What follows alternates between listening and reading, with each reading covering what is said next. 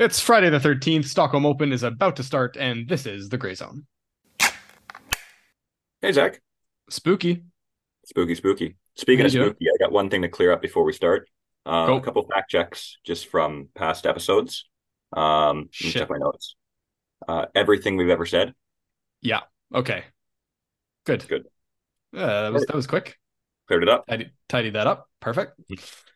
Listen, I wanted to start. This may be a little too dense or a little too heavy to get into right off the start, but at the end of the day, I think we're in the business of skill development, and I don't think that's the only thing that we should talk about or the only thing we should focus on. But my buddy Magnus sent me this a while back, and this was a journal article um, concerning soccer and the effectiveness of different training methods in soccer.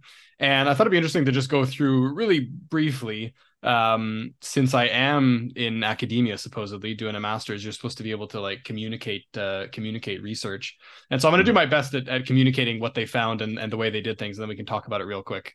So Sure. essentially the goal here was to compare, what's referred to as nonlinear pedagogy, to what they called deliberate practice, although I have some issue with the way they define deliberate practice.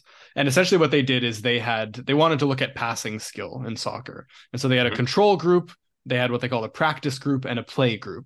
And the practice group basically did sort of standard what you'd think of as closed practicing drills, Mhm. practicing passing in between cones, and there were little contests like how many passes can you make in a minute, or who can make the most in a row, or those sorts of things. Yep. But pretty typical closed stuff. There might have been some movement involved, but that was it. And then the play group did a bunch of different game-like exercises. So teams, and then if you make three passes in a row, you get a point, or who can make the most passes, or can you pass to this person and then to that person. And they had various constraints. They made the field smaller or bigger, or they regulated how many times you could touch the ball. There were all sorts of different manipulations that they did. But the instruction was always the same. The instruction was always, I have it here, play over, through, or around your opponent, maintain ball possession as a team, and prevent the opponent from winning the ball. So that was sort of always the core instruction that they were given. Whereas in the practice group, they were given specific technical feedback and technical prompts and information from the coaches. Okay. And this took place. I'm just checking, over 5 weeks. And these were all players from the same, they were all roughly the same level. They were all from the same team or teams at this club. And so Mhm. they did 30 minutes at the start of their practice, was this sort of scientific practice with these coaches. And then they went back to their normal team practice Yep. for the rest of the session. And they did that for 5 weeks. And they did a good job controlling for other things, like making sure the coaches were equally qualified and they did things the right way and all that stuff. It was a very thorough Great. study. And so what they found, and so I should say they tested passing with this test that the German sort of soccer federation has, where basically there's two walls and you have to make 12 passes as fast as possible alternately against the two walls. So you pass it against one wall, it bounces back to you, and then you pass it onto the other wall, and you just kind of keep turning around and passing the ball back and forth. Mhm. And this is apparently some standardized test that the German federation does. And so Okay. this is their metric. Um, and so then when the results come in, I won't read you the numbers and I won't even read directly from the text, but basically what they found was that the both groups improved. The control group stayed the same, but the play group and the practice group, both groups improved. Um, and what they sort of use as their big argument, because they tested before the 5 weeks, after the 5 weeks, and then they tested 5 weeks later as a sort of retention test. Mhm. And what they find is that the play group retained its improvements much better. So I'll go Interesting. very quickly. The play group started at 31 seconds, plus or minus some standard deviation, and down to 29 seconds. They stayed at 29 seconds. Okay. The practice group started at around 31 seconds, went down to 27 and a bit, almost 28 seconds, and Mhm. then went up again to 29.4. Yep. So the practice group actually had a slightly bigger improvement from pre to post testing, but then it wasn't retained, Right. right? And so at the end of the retention, which was, I think, as I said, 5 weeks later, then the play group was better than the practice group. And so they use this as, the argument that they make is that there's validity, or there's benefit to this nonlinear pedagogy, even with pure technical skills, because the test is purely technical. There's no perception, no decision making. It's just about your passing ability. And the argument they make is like, even when playing small-sided games and using constraints and manipulations, but keeping things open, essentially, although that's not the word they use, the argument they make is that you can still develop technical skills. Mm-hmm. I'll stop here. Do you have any thoughts right off the bat? Yeah, my initial thought is it'd be interesting to do a group that did half practice, half play, and to see what the benefits of that would have been over the 5-week span. But then when you're outlining to the sort of the standardized test, is like, would that actually be the most impactful way to measure if the skills are being learned or retained? And this is where you or I, not being Scottish, one of us Scottish, you or I not being soccer guys, it'd be tough for us to really weigh in on that. But overall, it's interesting because I think that goes hand in hand with sort of how we view technical development in tennis, where we seem to be, or most gold standard nations tend to go more on the play approach as opposed to the hard line practice approach. But we've talked about it at length that there's lots of times that we'll do both. So that's sort of like my initial thoughts on it. What are your initial thoughts? Yeah, I'll admit, because my colleague Magnus and I have gotten into various discussions, and we've talked about them on the podcast as well.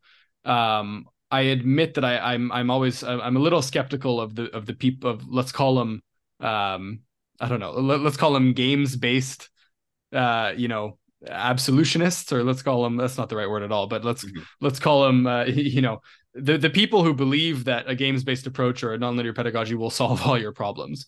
Right. And I think part of maybe my issue with this is simply that a lot of this research comes out of the world of soccer, and soccer is far less technical than tennis. Right. I don't want to say it's more perceptual, because there's a whole lot of perception and decision making going on in tennis, but I think it's definitely less technical soccer.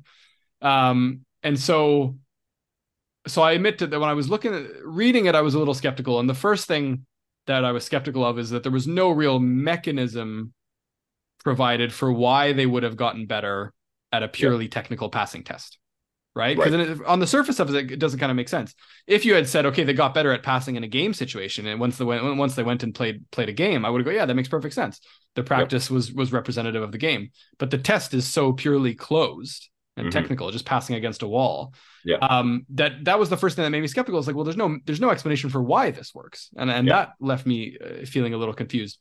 But then when I dug into the numbers, as I say, that's when it started to make more sense to me, because one of the things that I think that we know, or that we talk about, is that training in an open approach with perception and decision making is more likely to make things stick in a sense, because it is more realistic to the game. And that's when I started to think, okay, then it makes sense that would be the intervention that has the best effects on retention. But at the same time, like I said, the practice group practicing in more a closed setting did make a bigger improvement at the initial testing. It just didn't last. Right.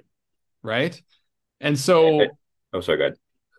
No, I just think I think, as you said, there's many more studies that you can do and more research that needs to go into this. But I think, as always, it's not so much a question of A or B, but it's about when do I use A and when do I use B? For sure.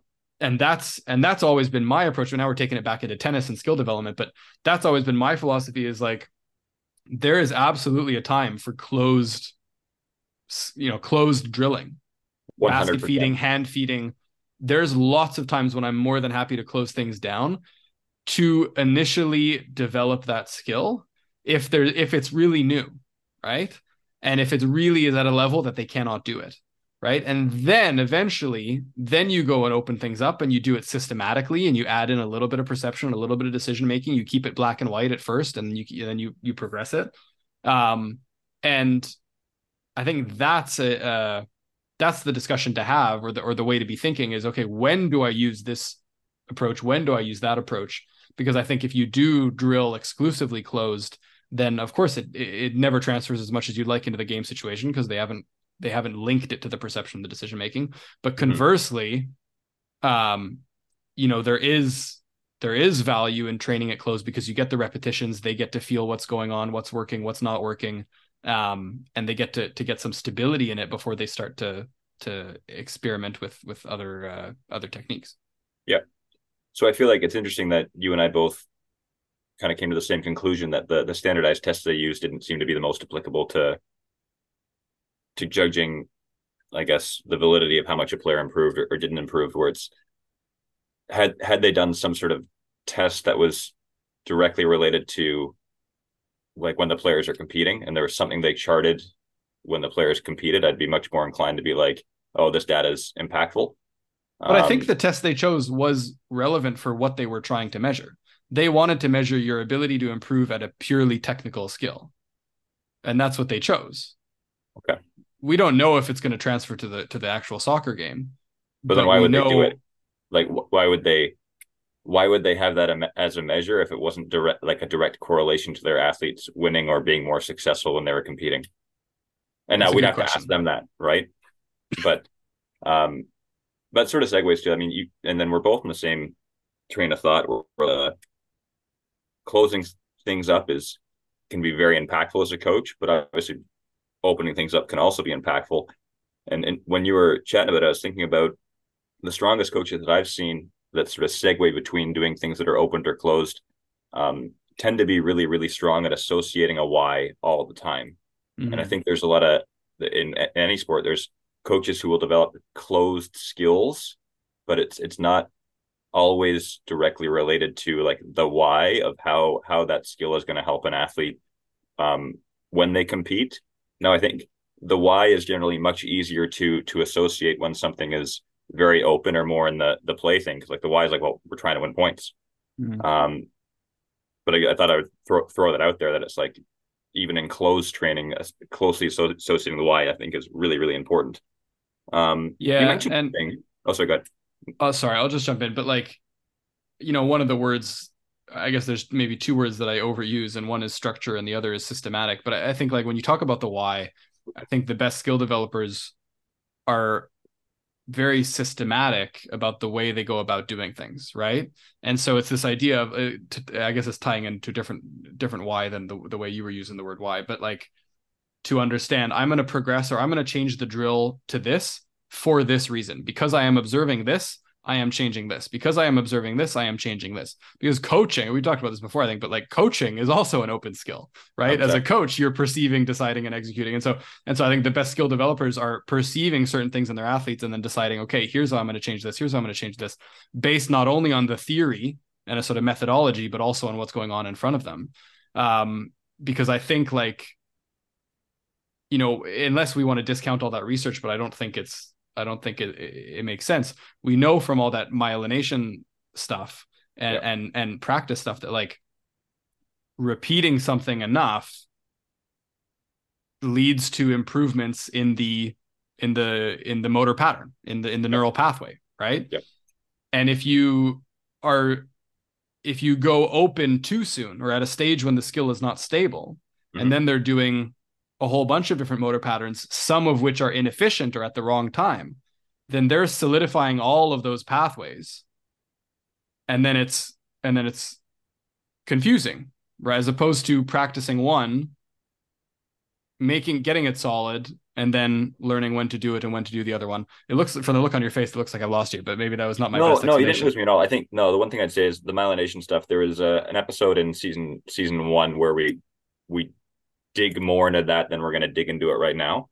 But what I thought was interesting, what you were saying is, you were saying that at times you think the repetition for the beneficent, for the repetition so that a player will learn a specific skill might be easier if you close it off. And you think sometimes if that's opened up too soon, then it can lead to too much variance in that specific technique. Yeah. Why would a player then, why would that variance be bad? So let's say you're working with a complete beginner, right? Yep. 2.0 level, mm-hmm. and you're rallying with them, right? Now, mm-hmm. in theory, if you're rallying with them and you're sending them normal rally balls, pretty mm-hmm. much every ball they hit should have roughly the same technique. You're just rallying up the middle. It's all a rally ball. So pretty much every stroke should have, once again, roughly the same technique. Of course, they're not all the same, but roughly the same. Yep. But let's say they haven't developed their skills. They're not reading the ball well. They're not in position, their footwork and so on and so forth. Yep. And so then every ball has a different contact point. And so Mm-hmm. one ball, maybe they're falling to the side.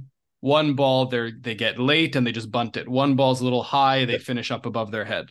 Mm-hmm. So those are all, you can sit there and say, oh, they solved the problem based on where the ball was, but that was suboptimal technique. Okay. For them to get better, they have to get into a position to stroke through the ball and hit it with proper technique. But Yep. meanwhile, while you're rallying with them, they are getting practice at all those different techniques. So Mm-hmm. let's say one of them, they hit well, a good impact point, they hit through the ball. Perfect. That's one rep Yep. for the good one. But Mm-hmm. then meanwhile, they also practice one that's behind them and they finish over their head, and one where they're off balance, and one where it's too Yep. close to them. And then, Yep. so then they're not practicing one technique, they're practicing 4 techniques. Right. And they're getting better at each one. And Yep. their brain is going through the neural pathway for each one. Uh-huh. And so then it makes it more difficult for that good one to stick. Because Okay. when the brain gets the stimulus of, hey, the ball is coming, then it has to decide, okay, which pathway am I going down, as opposed to being trained to recognize and to go, okay, this is the one, there's a clear path. If we use that analogy from Yep. myelination, where it's a snowy field and the footsteps, and if you keep going down the same path, eventually the Yep. snow gets worn down. Well, when there's a whole bunch of different paths, it's not clear which one it is. Yep. So I think my view anyway of skill development is you train that one path so that it becomes stable and automatic in that situation, right? Mm-hmm. It's the situation, the rally situation. Here's a rally ball up the middle. Here's what the technique should look like. Right. And then you say, hey, let's introduce a new situation. Okay, here's what the technique's going to look like when it's a shorter ball and you have to Mm-hmm. move up to it and hit it out of the middle. And then we train that. And then we've got 2 paths. And then we train the decision making on when to use which one. The Mm-hmm. best thing I ever learned, I can't believe you don't see it anywhere else. The best thing I ever learned was Louis' formula for opening up a skill, which was one, the other, alternate, differentiate. You teach one skill until they've got it, right? They can do it 7 out of 10 times. You Mm-hmm. teach the other skill until they can do it 7 out of 10 times. Something that balances out the other one, something that feels a little different. You Yep. alternate between the two so that they can Mm-hmm. experience going in between the different feelings. Mm-hmm. And then you differentiate and you challenge the decision making between the two. Yep. Right. And usually the decision is only made based on one factor. So you decide Yep. based on the height of the ball, or you decide based on the width of the ball, or you Mm-hmm. decide based on the speed of the ball. And then when they can do that, then you can really make it open and start to go, okay, now let's also add in the direction. Now let's also decide based on my movement or whatever it is. But that's a systematic approach to opening up the skill. One, the other, alternate, differentiate. Instead of what I think sometimes people do is they go, okay, we're going to train the one skill. We train it closed. And then Yep. we go all the way into an open situation. And the player is not ready for that. Interesting. Interesting. Because I think in a lot of my coaching, I've done it, and I'll praise you again for the clarity in which you broke that whole thing down. But I think a lot of my coaching, I've done it sort of the latter way, where it's like, specifically with a 2.0 beginner, it'd be something as simple as like, I don't know, let's say like I'm trying to control the height of the ball through them having consistent impact points with a strong angle of racket, right? And so I'll train the crap out of that. Then you put it into a rally situation, but I understand that in the rally situation, because of their perceptual skills, they won't always be able to receive the ball comfortably at their waist. So there'll start to be variance in where they're receiving it, but the initial point still is impactful to help them rally at their level, right? So Yeah. it's like, And once again, it's all you have to watch and see, because if you say, okay, now we've practiced it, now let's go rally, and they yeah, can do it. yeah, And for the most part, the technique looks good and it's a little bit outside of their comfort zone, but they can still do it. Then yeah, perfect. Then you've done your job as a coach. But it's looking at the number of repetitions they're getting. mm-hmm, How many repetitions are they getting of the good thing? And how yeah. many repetitions are they getting of the bad thing? And yeah, there is a bad thing. I think that's the other thing too, is people think, well, it's an open sport. There's no such thing as bad technique. No, there Because is. this is where I wouldn't say we're having a disagreement, but this is where I find the discussion interesting, because I'm more on the other end of that, where it's like, maybe there isn't such thing as a bad thing. Now, you want it to be optimal. You always want it to be optimal. But there's a coach named Eddie Moran from ATI, and we were shooting the shit about things like this. And he was working with one of his players on like, when the ball gets above her shoulder, like, what is she going to do in that situation? And my philosophy was like, well, why would you ever train her to receive the ball above her shoulder? He's like, well, because there's players who are going to be so good at getting the ball there that I have to give her a plan when she's in that situation. And I was like, well, that's an interesting concept too. which I think is kind of linked to what you and I are discussing right now. You know, A little bit, yeah. But I think, yeah, it is an interesting discussion. I think and I potentially just derailed the no, momentum that we have. But no, I think it's good. But I think even in those uncomfortable situations, there's an idea of here's what you should be trying to do, yeah, right? I'll give you the flip side of it, right? Unless people think less people think that I'm a model based, bend your knees, follow through over the shoulder sure, coach. sure. I think if someone's on the run, chasing a ball super far away from them, First right? mistake, don't run. And they yeah, why would you ever train to have the ball far away from you? And they try to they try to step forwards and use two hands. I think that's suboptimal technique. I think on Right. that situation, you should be reaching out as far as you can and flicking the wrist and trying to put a racket on the ball and pop it up and get it over the person's head or get it back deep. Yeah. Right. So like I think in every situation, just like in that situation with Eddie you talked about where the ball's above your shoulders, I think in every situation, if you have a good enough tennis eye and you've seen enough tennis, you have an idea of roughly what should this look like, or what are the options here? Because the more comfortable the situation, the more options you have. But you should Yeah. have roughly an idea of like, okay, this is the situation we're in. This is what the most efficient solution to this situation is going to look like. And it's Hmm. within a range, right? It's not going to look the exact same every time, but it's within a family of this is what it's going to Yeah. look like. Yeah. And but people who are less athletic or less experienced will not always find that solution, Right. right? Depending on their level of athleticism, depending on their level of tennis ability, depending on the way they've been taught, they might not find that optimal solution unless you tell them, unless you work with them to say, hey, let's develop this skill here and then put it into that situation. Yeah. Interesting. Okay. Um, do you think that based on the optimal and suboptimal thing, do you think that there would have been coaches or are coaches that would have seen the way Rafa finishes on most shots and been like, hey, that's suboptimal. You should be doing it differently.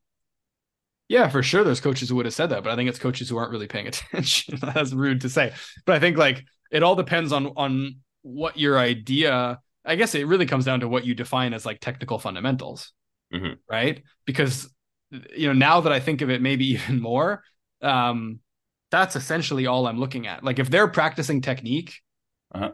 with either bad timing, bad rhythm, bad balance, bad momentum, I go like, okay, then you're practicing suboptimal technique, Right. right? But I think your goal should always be to have the best possible timing, rhythm, balance, momentum, For sure. right? And so that going back to our beginner situation, if they're in a rally situation and they're making contact up at their shoulders, then for me, that's probably suboptimal technique because what does it mean? Well, first of all, they're probably going to be too close to the ball because up at their shoulders. But second of all, they probably don't have the skill or the ability to come through it and hit Mm-hmm. through it. And so for them, it's suboptimal technique because it affects their fundamentals. It affects their momentum. You can argue about technical fundamentals, but it affects their momentum. It might affect their balance.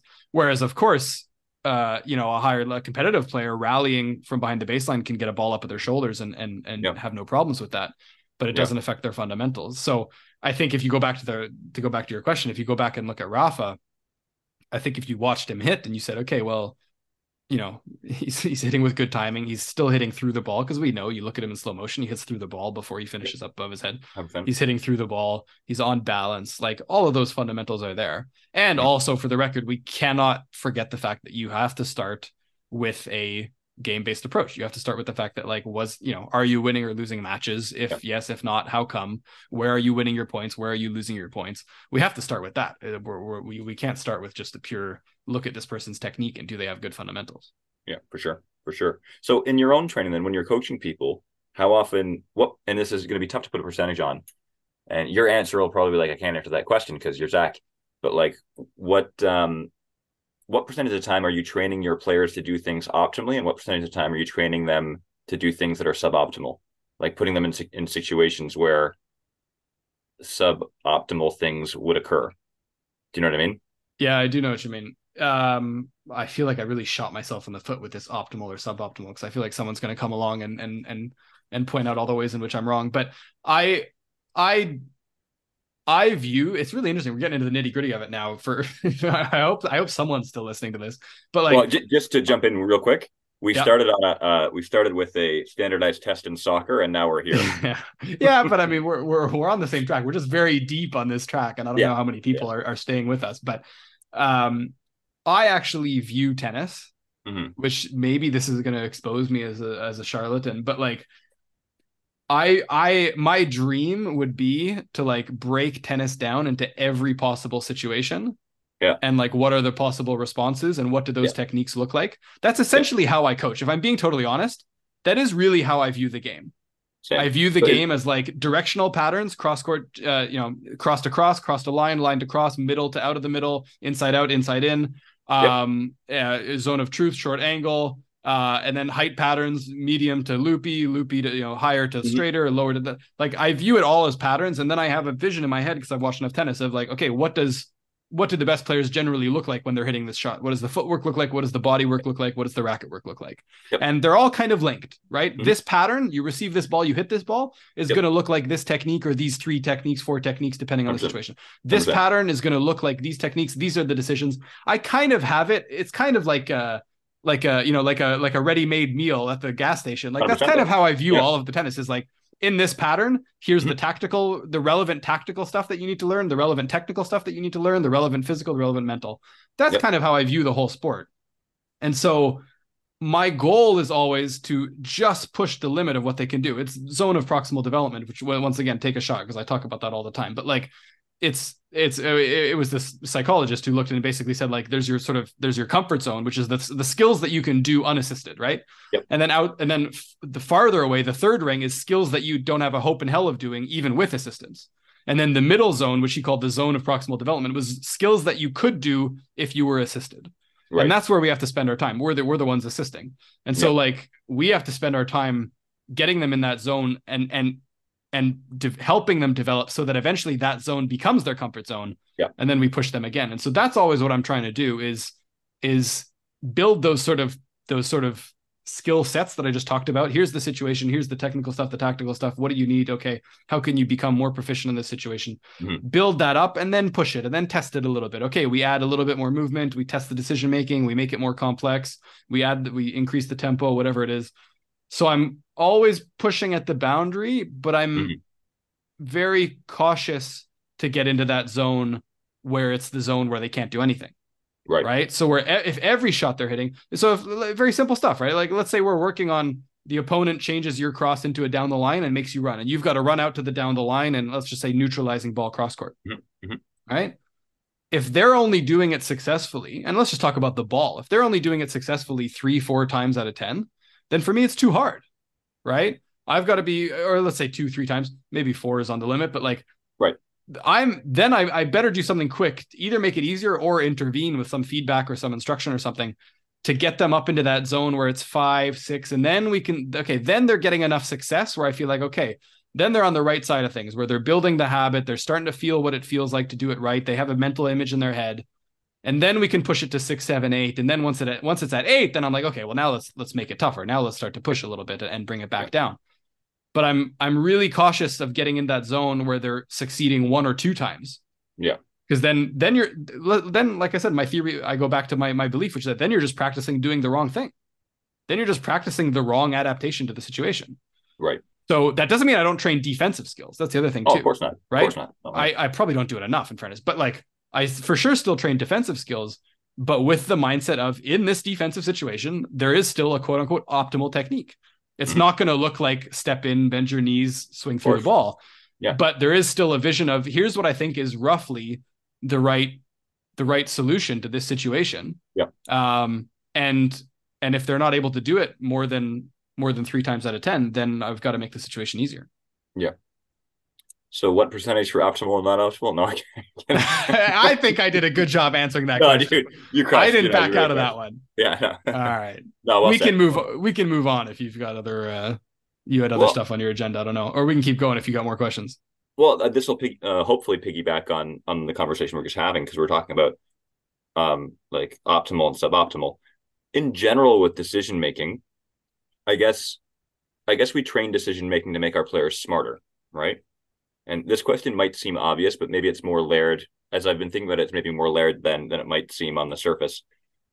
how often with decision making do you think there's the optimal decision and the less optimal decision if it's black and white in between two decisions?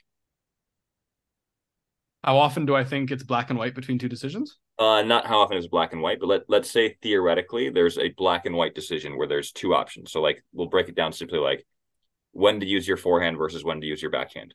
Okay. In that situation, do you find one decision is likely more optimal? Yeah, but I think it's pretty rare that it's black and white. Yeah, well, there's a whole other black and the white conversation that you and I would need to have at some point because What's it's what related to some certification stuff. what's the podcast called again? Oh, yeah. Rank. Yeah, but then I don't understand your question. I think most of the time there is one that is more optimal, Yeah, at least based on the player in front of you. yeah, But I think it's rare that it's like above 90%. for sure. Well, and it also it depends on the player in front of you, their style of play. Like so, there's so many variables, which again is getting Mm-hmm. more open or getting more gray.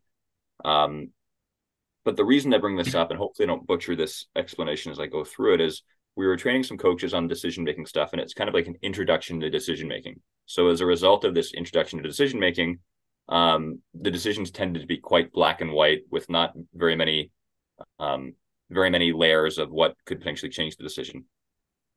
And sometimes when the coach was in the role of the player and they were being trained on their decision making, there was a lot of balls that in a certain situation that could have been option A for the decision and it could have been option B.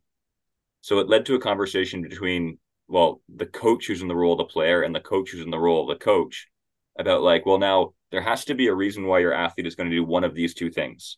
So as a result of that, there has to be one of these decisions that would be more optimal than the other one. And so I've spent a lot of time thinking about this over the last couple of days. And now I think that becomes much more clear as things become more open. Like obviously there's a reason why you would choose to do one over the other. But then I started to think of all the possible decision making, like all the possible decisions that would happen in tennis. How often is it decision making to make your player smarter? And how often is it decision making to make your player smarter and choose the optimal choice? Does that make sense? No, you lost me at the very end there. What's the difference between making them smarter and making them choose the optimal choice? For instance, if in a decision that's like I am going to, based on the outcome of my ball and or how my opponent looks, I might choose to recover to advanced position or a neutral position or a defensive situation based on the ball that I send. Mm-hmm. So in that situation, none of those three decisions are probably optimal because they're all as equally correct based on the outcome of the ball that is sent. Right? Now, in a situation where it's like, say the decision is when to use your forehand versus when to use your backhand, between those two, assuming that a player has a stronger forehand, then it's the decision is you want them to be correct, but it would be more optimal to be correct and use your forehand. Yeah, I don't know. I kind of see that all as being part of the same family of optimal or smart, which is like the strength of your forehand or backhand is just part of the equation. It's not a separate equation, if that makes Hmm. sense. And here's another reason why, and I'm going to keep racking your brain about this. Here's another reason why I started to think this is because when there was decisions that were kind of like right between the two possible decisions and the two possible decisions both could have been correct, there was one of the decisions was almost always had a less physical demand, which is why some players or coaches chose it as being the right decision. But had the player been more chose to be more physical to seek out a ball that I believe would have been more optimal, that would have had a much greater impact on essentially the player winning. So I'm Mm. going through this whole rabbit hole of like, hey, we want our players to be smart. For a lot of the decisions, there's probably one that's more optimal, and then how close is a player being physical linked to seeking out the decision that's optimal. Mm-hmm. And maybe this isn't like maybe this stuff isn't mind blowing, and maybe this is just the way that it is. But it's for some reason it's made me think about things a little bit differently after this past weekend. I'm not saying All right. differently like I would coach it any differently. I just think like categorically or based on definitions, I find it to be interesting or different. Yeah. I mean, I think it's interesting. I only have two thoughts, and I'm not sure that they're totally connected, to be honest. But like one of them is for sure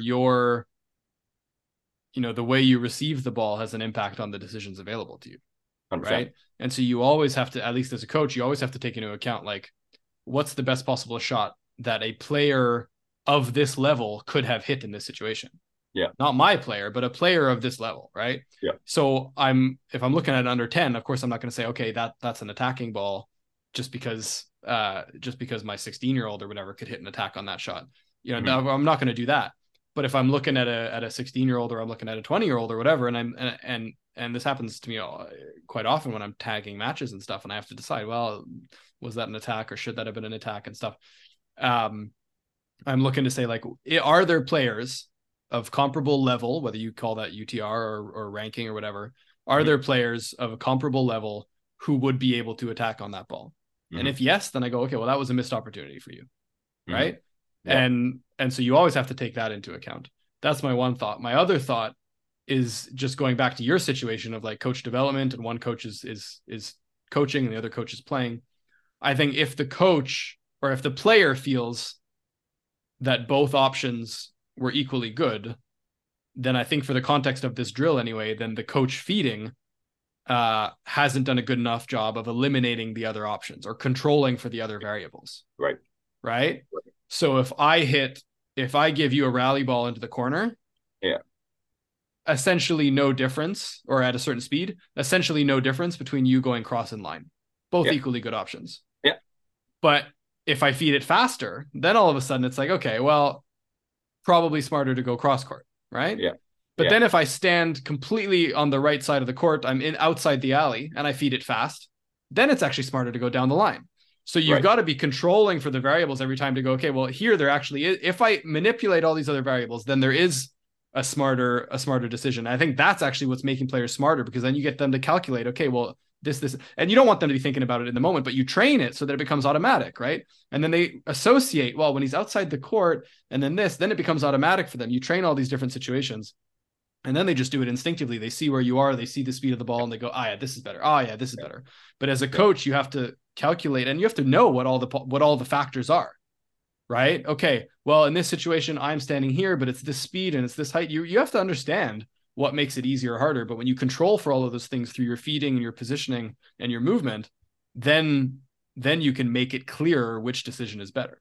100%. Yeah, well said. So my last question on this before we progress is, and you and I have talked a little bit about this off pod, but the way that we're introducing decision making to a certain group of coaches is through black and white. Like, this happens, you do this happens, you do that. So based on your understanding of stuff, do you really, by definition, do you think that's decision making if it's just two options? Yeah, but it's not always it's not always two options. Once again, systematic.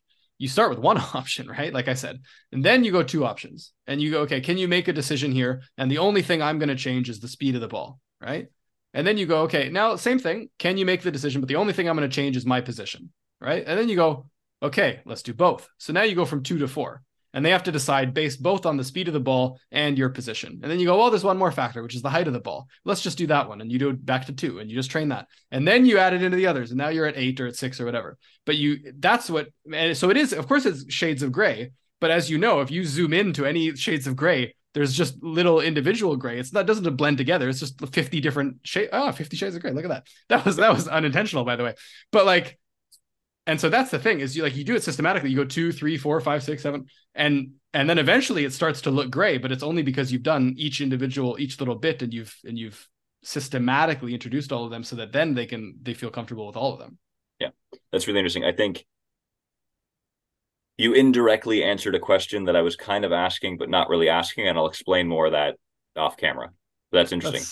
That's really my specialty. Answering the question. Yeah. I like the way you broke that down. So, yeah. Thanks, man. Was that topic 1 or was that 2? Did we cover 2? It kind of segued in topic 2. Okay. Do you have more or should I go? You go. Okay. this is an age-old question. I'm surprised that we haven't addressed it on the pod yet. I think maybe we've skirted around it, but this has, I think, been a debate for years. But we might as well do it here. Should you coach your players to be more consistent? Should that be the base of your training, the base of your philosophy? Be more consistent so they don't give away free points. Or should you coach them to be aggressive, to have weapons, because that's what they're going to need at the highest level of the game. That's the way you want them to play under pressure. That's what tennis is about, is doing damage to the opponent. Go. I'd start by saying, number one, you coach your player to cheat, period. That's how you, starting spot, right? Close to the line, that's out. Gray zone, gray area. Have to. So we've referenced this a few times on different pods, and I'll start by saying, when I was a younger, more handsome coach, I really believed it was all about developing tools and developing weapons. And I thought that was the be all end all of tennis. If I were to do it all over again, I totally would go the complete opposite approach, where I think at every level, it is so important that your player is successful and building repetition on winning, and or continuing to develop a psychology that the player is a winner. And so I think there's a negative connotation around players at a young level who push in brackets, or who just find a way to win, and it might not be sexy, and it might not be, and other coaches might look at it and be like, oh, well, long term, that's not going to work. But my feeling is that projection skills overall, so like coaching, training somebody to do more damage, I think is easier in the long run, or later in a player's development, than it is to coach somebody to be a great competitor and to be gritty and to put balls in the court. So my long-winded answer is, I originally thought that pushing and just being consistent and stuff was not the right approach. I've now completely flipped, where I believe like that's the starting block for every player, and going from there. What are your thoughts? What do you think about the counter argument that, under pressure, we revert to our habits? And so if you train them to be sort of grindy and put the ball in the court, then under pressure, when they have that chance to go for it, they're not going to go for it. They're going to get tight, and they're just going to put it in, and they're going to suffer. I would say that statistically, under pressure, the best players in the world make less unforced errors than more unforced errors.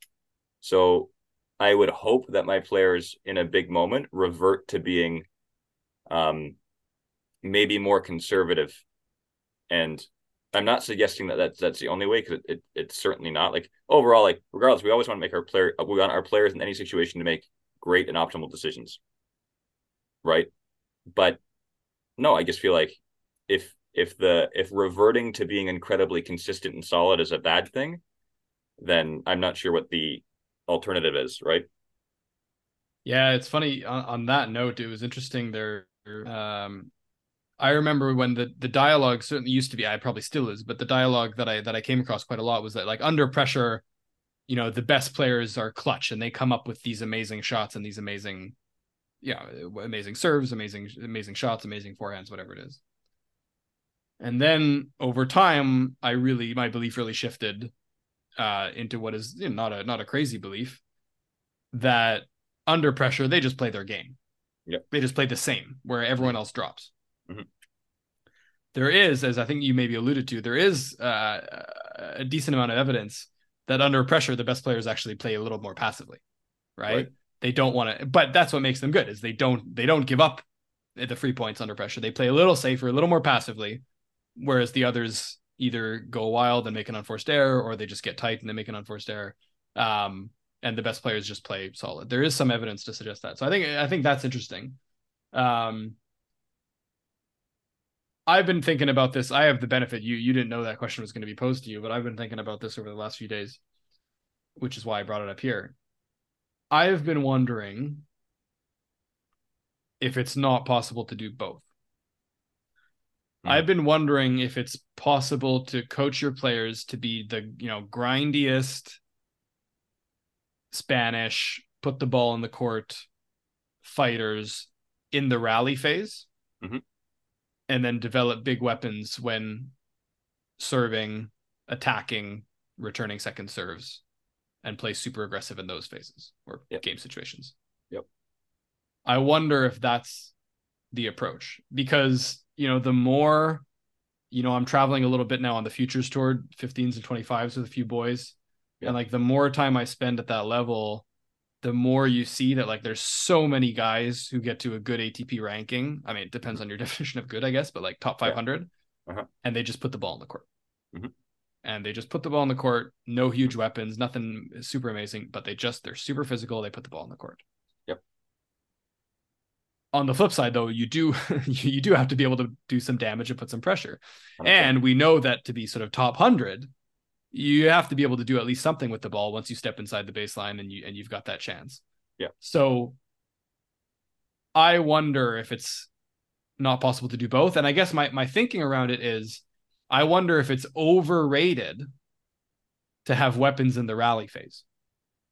Well, in other words, to really be able to dominate someone in the rally phase, I wonder if that's overrated, as opposed to saying like, okay, I'm going to get some free points on my serve. I'm going to get some attackable balls off my serve, which I'm going to clean up. I'm going to put some pressure on you on return of second serve. Yep. And in the rally, if you give me a gift and you give me a short ball, I'm going to pounce on it. Yep. But otherwise, when we're purely in the rally, I'm just going to sit there and wait. Yep. And you're either gonna give me a free point, or every now and then you'll dominate me, and that's okay. But I'm not going to give you anything for free. I wonder if that's acceptable, instead of having the approach that like, okay, when we're in the rally and we're both at the baseline, we're both neutral, I've got to do something to hurt him. I wonder if that's a little bit overrated, but it's just a wonder. I think so. I mean, okay, we talked about this maybe the second pod, but how definitions are very important to both of us, but specifically as it relates to the phases of play, for me, like there's a very big difference between rallying and building. And by definition of what I understand the definition of rallying to be, it's just an intent to stay neutral. So as soon as a player would do anything other than try to stay neutral in a rally phase, they'd be coming out of that into a building phase or a different phase.